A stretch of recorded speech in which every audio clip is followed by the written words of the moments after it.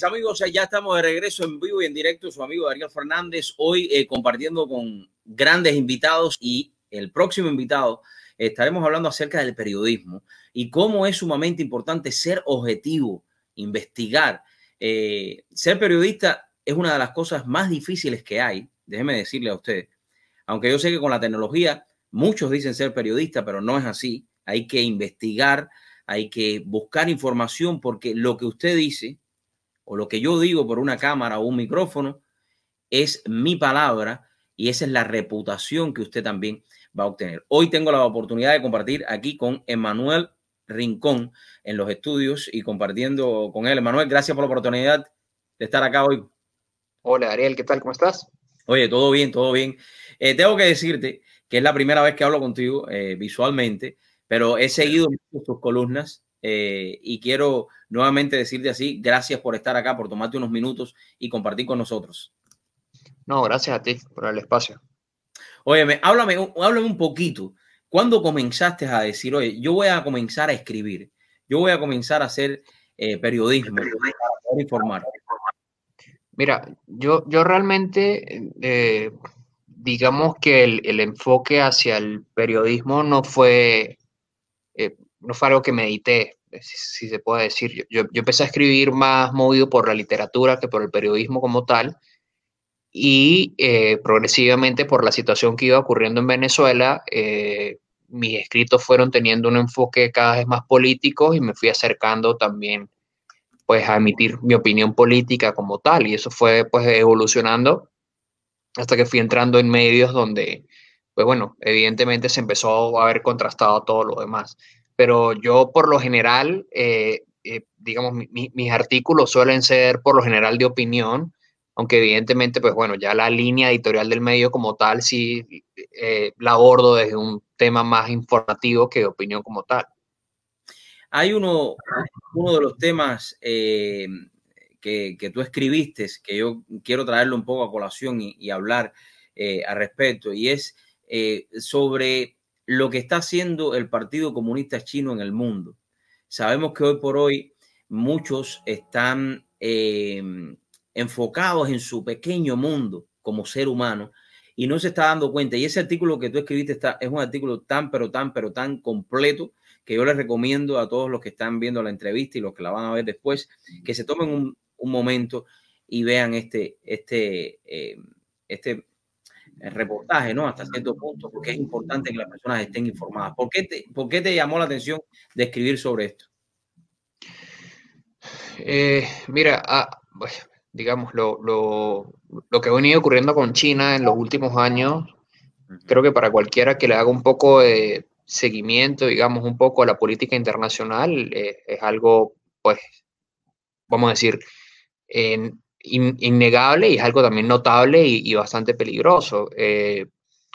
China ha tenido una serie de inversiones y financiamientos a gobiernos autoritarios en el mundo, y le da una línea de crédito bastante grande a grandes países o a la mayoría de la región africana, y a través de ello, pues, evidentemente ha impuesto también su política exterior, que lo ha ayudado a posicionarse en organismos como por ejemplo la OMS, que hoy está Tedros Adhanom allí de director general, pues gracias a la, Y la influencia. a la influencia de China.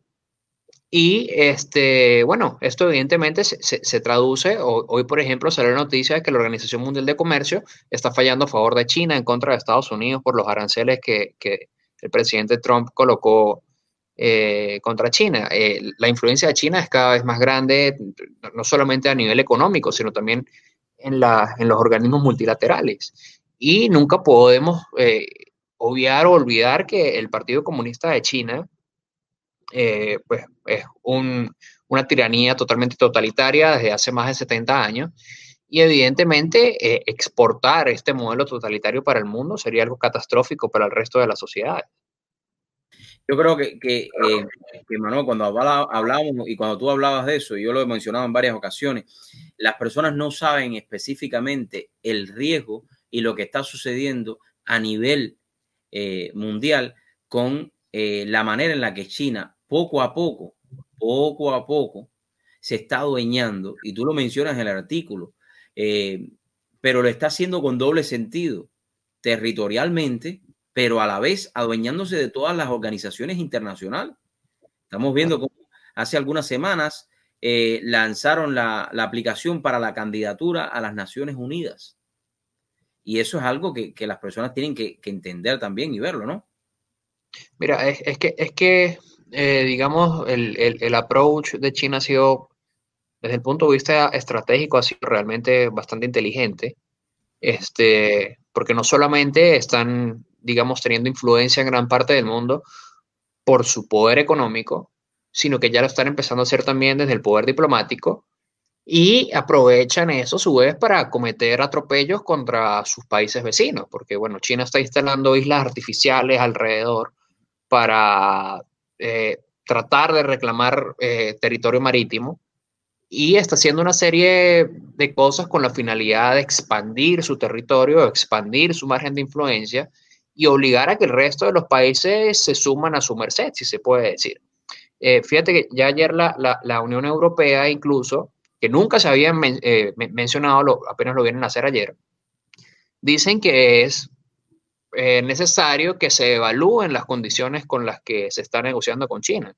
Y esto lo hacen años después de que Trump ya lleva tiempo diciendo que las condiciones de comercio con China son bastante negativas o bastante perjudiciales para el resto del país por las condiciones con las que China ha estado negociando. ¿Y a qué me refiero con esto?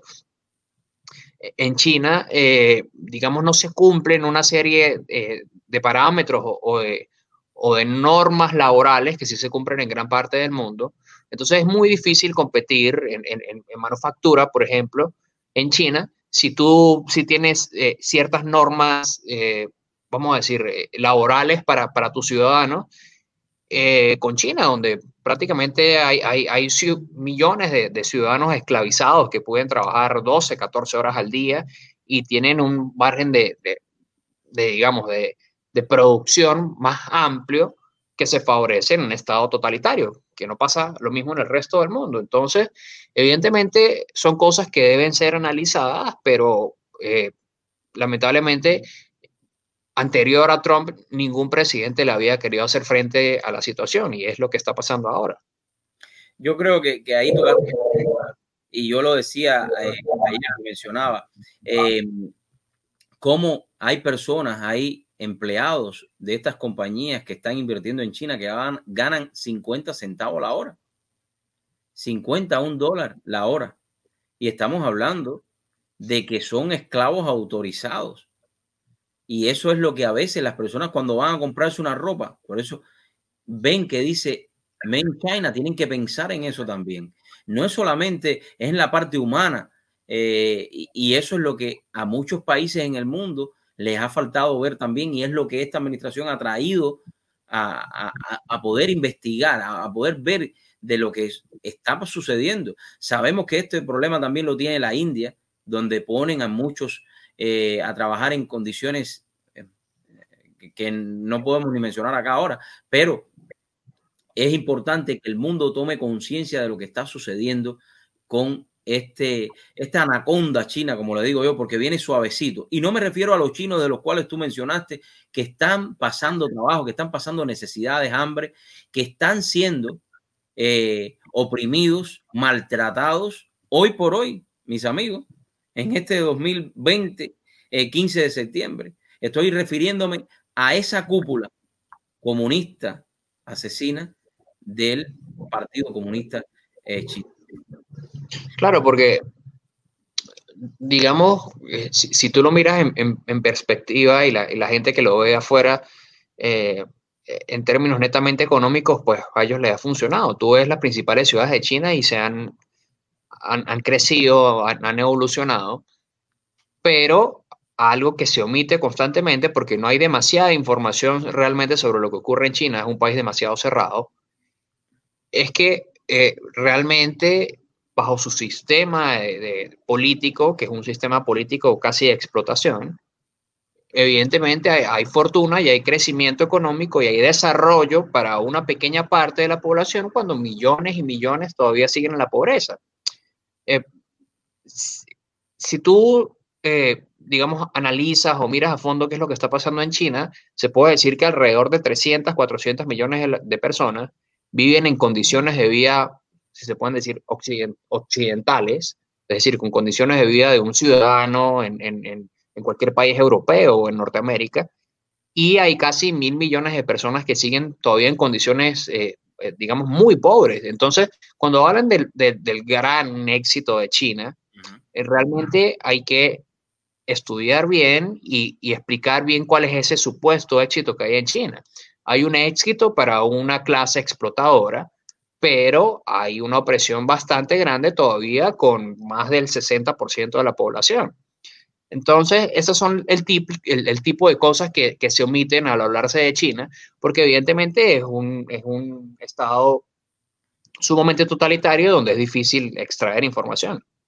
No, Emanuel, y lo precisamente lo vimos hace algunos meses y lo vemos constantemente todos los días en Hong Kong. Sabemos los acuerdos que había en Hong Kong y hoy por hoy en Hong Kong usted no se puede parar, escúcheme bien, usted no se puede parar con un cartel que diga abajo el comunismo. Usted no puede parar un cartel que diga abajo el comunismo chino, el partido el comunista chino. Usted no lo puede hacer porque lo meten preso y después lo pueden hasta matar y le matan a toda su familia para que no quede nadie, vaya. Y eso es lo que está pasando hoy mismo, hoy por hoy, en China. Y es lo que hacen todos Sí, los gobiernos totalitarios. ya están empezando a emigrar de Hong Kong en lancha, así igual como hacen de Cuba para Miami y como también nosotros los venezolanos caminando nos tocó salir de Venezuela, exactamente lo mismo. ¿Cuál, cambiando un poquito el tema, ¿no? del chino, vamos a adentrarnos un poquito en una gran preocupación. En apenas algunos meses van a existir elecciones también en Venezuela. Bueno, vamos a decir que son elecciones, porque sabemos que todo está gobernado también o manipulado por esa extrema izquierda y ese gobierno totalitario y asesino que hoy por hoy hace que los venezolanos tengan que sembrar, escuchen esto, en el medio de una autopista para poder sobrevivir. Y lo dan como una buena noticia. Imagínense usted. ¿Cuál es tu visión a lo que puede suceder en Venezuela en los próximos meses? No, yo creo que lo que está pasando ahorita en Venezuela y lo que intentan mostrar como una lucha política es nada más un teatro más del régimen y quienes se presten a ello, pues seguirán colaborando con la perpetuación y con el intento de legitimar una vez más a la tiranía de Maduro. Ya he manifestado en varias ocasiones que unas elecciones es como esas mismas elecciones que ocurren en Cuba, que realmente no estás eligiendo absolutamente a nadie. Estás simplemente yendo a aplaudir allí a los dictadores y no estás haciendo realmente nada que pueda contribuir a liberar al país. Yo entiendo que hay mucha gente que se frustra y que quiere de alguna forma manifestar su rechazo, su repudio al régimen, pero yo siempre doy el ejemplo que eso es como que tú quieras tumbar una fortaleza tirándole piedritas. Por Wow. más de que tú tengas la intención y las ganas y todo lo demás, tú te puedes pasar 500 años tirándole piedritas a una fortaleza y nunca la vas a derrumbar. Necesitas un cañón para poder tirar abajo la fortaleza.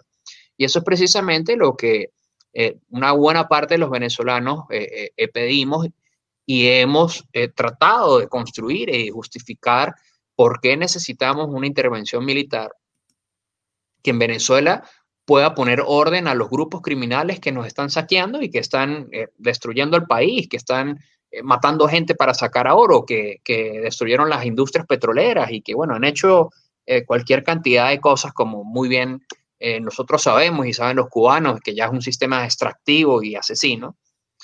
Y hasta que eso no ocurra, pues todo lo que esté en el intermedio es simplemente un circo para las masas. Hay uno de tus libros eh, que tuvo mucho éxito, que se llama La reinvención ideológica de América Latina. ¿Por qué tú crees que es tan importante que la gente entiendan y puedan leer este libro también que tú los presentes? Mira, principalmente porque si tú ves lo que ocurre hoy en gran parte de América Latina y lo vemos que está pasando hoy en Estados Unidos, Uh -huh. hay muchos latinoamericanos que todavía no comprenden bien cómo funciona el socialismo y cómo funciona el sistema de engrandecer a los estados y cómo poco a poco se van construyendo monstruos totalitarios. Hay personas que se dejan llevar por la dialéctica progresista que hay hoy en día, que piensan que la forma de abordar los problemas es regalando las cosas, es quitándole a los ricos para darle a los pobres. Y todo este tipo de cosas han sido alimentadas por gran parte de la prensa y lo que terminan es simplemente fundamentando o dando pie a monstruos totalitarios gigantescos que terminan por destruir y robar a todos los ciudadanos. Entonces, es una narrativa, a Fidel Castro durante años y décadas lo elogiaron en gran parte de la prensa mundial. La gente en Cuba se estaba muriendo de hambre y lo vendían en todas partes como si fuese el gran héroe que se enfrentaba a los norteamericanos, que supuestamente eran unos criminales. Y todo esto ha traído la perpetuación de estos sistemas nefastos. Fíjate que hoy en día, si tú te pones a ver, el socialismo tiene mejor prensa mundial que el capitalismo, Exacto. siendo Estados Unidos el país más exitoso de los últimos 200 años. Entonces, realmente hay muchos mitos y hay muchas narrativas y hay muchas cosas que se deben combatir para que la gente pueda realmente entender qué es lo que está pasando en el mundo. Y lo más triste de todo esto, Manuel, es que yo veo tantos cubanos como venezolanos, como nicaragüenses, como otros países que han emigrado a los Estados Unidos y que sin embargo están siendo partes también de la extrema izquierda, de lugares donde ellos salieron huyendo y que hoy llegan a Estados Unidos y quieren continuar apoyando un gobierno totalitario, un gobierno paternalista, un gobierno que entre comillas te dice que te lo va a regalar todo y al final no te va a regalar nada. Y lo vemos. Es que esto no es una cosa que nosotros estamos inventándolo ahora, ni tú lo estás exponiendo en todos tus libros. Pues es que está ahí vivo, está pasando hoy por hoy.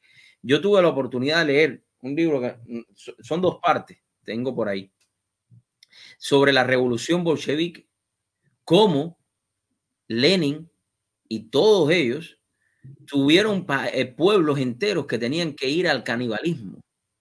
Claro. Estamos hablando de, se puede decir, algunos años, si lo vamos a mirar de esa manera, y que hoy por hoy la humanidad vuelva a caer en lo mismo. Y es como un ciclo, y es el animal del reino animal que más veces tropieza con la misma piedra.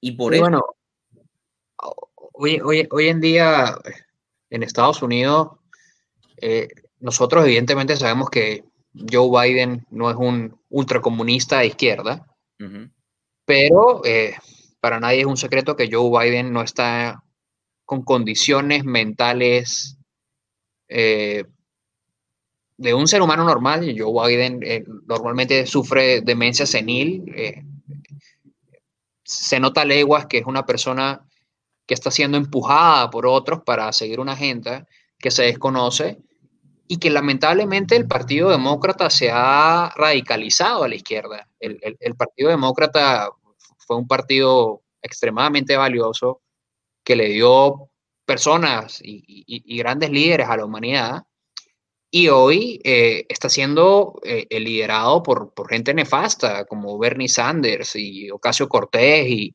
y congresistas cada vez más radicalizados a la izquierda. Entonces, lamentablemente, lo que antes era una pugna política súper sana entre 2 visiones un poco alternativas, que eran los republicanos y los demócratas, hoy se ha convertido en 2 extremos porque los demócratas se fueron totalmente a la izquierda. O sea, los demócratas ya no quieren ni defender el orgullo de ser norteamericanos, ya no quieren borrar su historia, ya hasta de sus propios héroes van y tiran al suelo y grafitean las estatuas de George Washington. Entonces, realmente es bastante nefasto y preocupante lo que está pasando con una gran parte del país, con una gran parte de la sociedad, y que no se dan cuenta realmente cuál es el trasfondo de todo esto y qué es lo que está ocurriendo detrás. Porque, insisto, sabemos, una vez más, que Joe Biden evidentemente no es un ultracomunista, no, pero muchas de las personas que están en ese partido sí están inclinadas totalmente hacia el marxismo. Claro.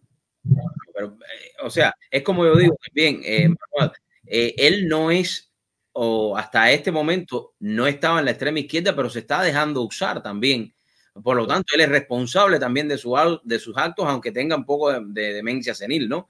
Y esta candidata, la vicepresidenta que le pusieron al lado, es una de las demócratas más de la extrema izquierda que ha habido en la historia, porque todas sus votaciones han sido a favor de todo lo que no debe ser, a favor del aborto y a favor de la destrucción también de esta misma nación. De Ocasio-Cortez hablar de eso. Un montón de reformas económicas que serían nefastas para Estados Unidos. ¿Qué nos queda, Manuel? ¿Cuál es tu mensaje para la comunidad? Para las personas que tienen un poquito de mente y dicen, oye, voy a leer, voy a aprender qué es lo que está sucediendo, voy a conocer. ¿Qué es lo que le dices?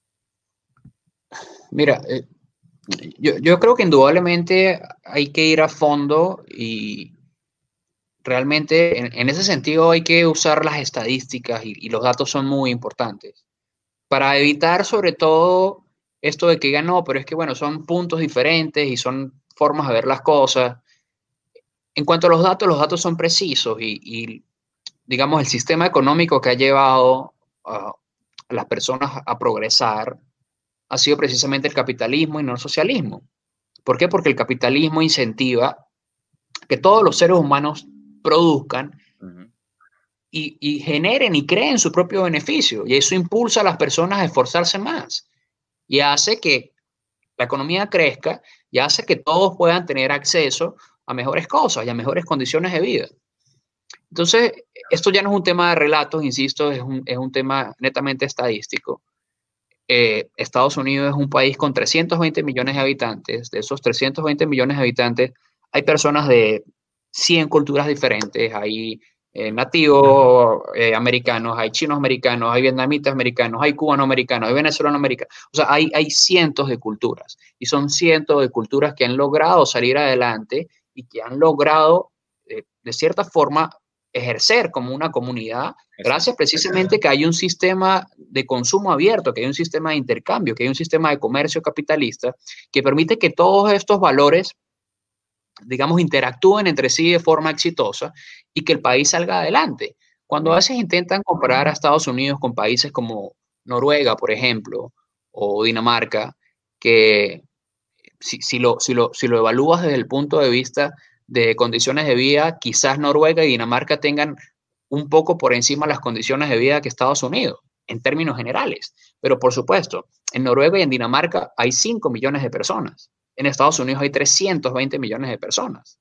Y son 320 millones de personas con cientos de culturas diferentes y cientos de formas de ver la vida distinta y de digamos, de trasfondos, de posibilidades económicas, de educación, de preparación.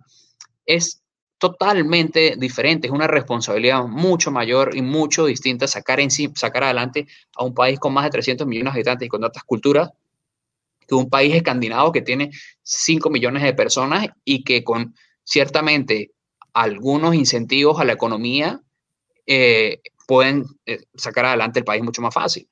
Sí, es la comparación, como siempre decimos, es comparar manzanas con manzanas, limones con limones. Vamos a hacer las mismas comparaciones, ¿no? Algo nuevo que estés preparando, algún libro nuevo que estés al lanzar, que quieras compartir con nosotros. Yo sé que siempre están escribiendo, ¿no? Pero bueno. Yo hace poco terminé de escribir una, si se puede decir, una novela distópica en la onda de 1984 sobre un país, digamos, Estados Unidos dominado por esta onda progresista, pensando muy a futuro y cómo esto podría destruir a la sociedad. Ya el libro lo tengo en sus finales y bueno, estoy buscando, digamos, casas editoriales para publicarlo. Oye, en cuanto esté, me imagino que ¿tú estás residiendo? ¿En qué país estás residiendo ahora? En este momento estoy en Perú. Ya. En este momento estoy en Perú, tengo aquí aproximadamente un año. Mi tiempo aquí va a ser más corto, pero por el tema del coronavirus me quedé prácticamente encerrado. Eh, creo que en un par de meses, quizás vaya a estar en Estados Unidos un par de meses también. Bueno, si estás por acá, por eso te preguntaba, si estás por acá, llámame para compartir un poco y cuando vayas a hacer el lanzamiento del libro este, si lo haces aquí, estoy contigo. Si no, estaré virtualmente donde quiera que estés. Sabes que soy un fiel lector de todas tus columnas. ¿Dónde es que las personas te pueden seguir también? Bueno, ahorita mi Twitter es Emma Rincón con doble M. Y también soy el editor del Pan Am Post y bueno, allí tienen, digamos, toda la información que estamos dando desde un enfoque, vamos a decir, más liberal, pero liberal latinoamericano, no liberal estadounidense, Sí, que son dos concepciones distintas. diferente. Sería básicamente decir el conservador estadounidense. Amén. Así mismo es. Emanuel, gracias por la oportunidad de compartir con nosotros en esta tarde. Ahí está. Gracias, Y lo que te haga falta, sabes que las puertas de este programa están abiertas para ti también. muchas gracias. Hasta Amén. luego. Amigos, es importante conocer, es importante informarse. Les recomiendo que visiten este periódico también y las columnas de Manuel para que puedan estar sumamente informados.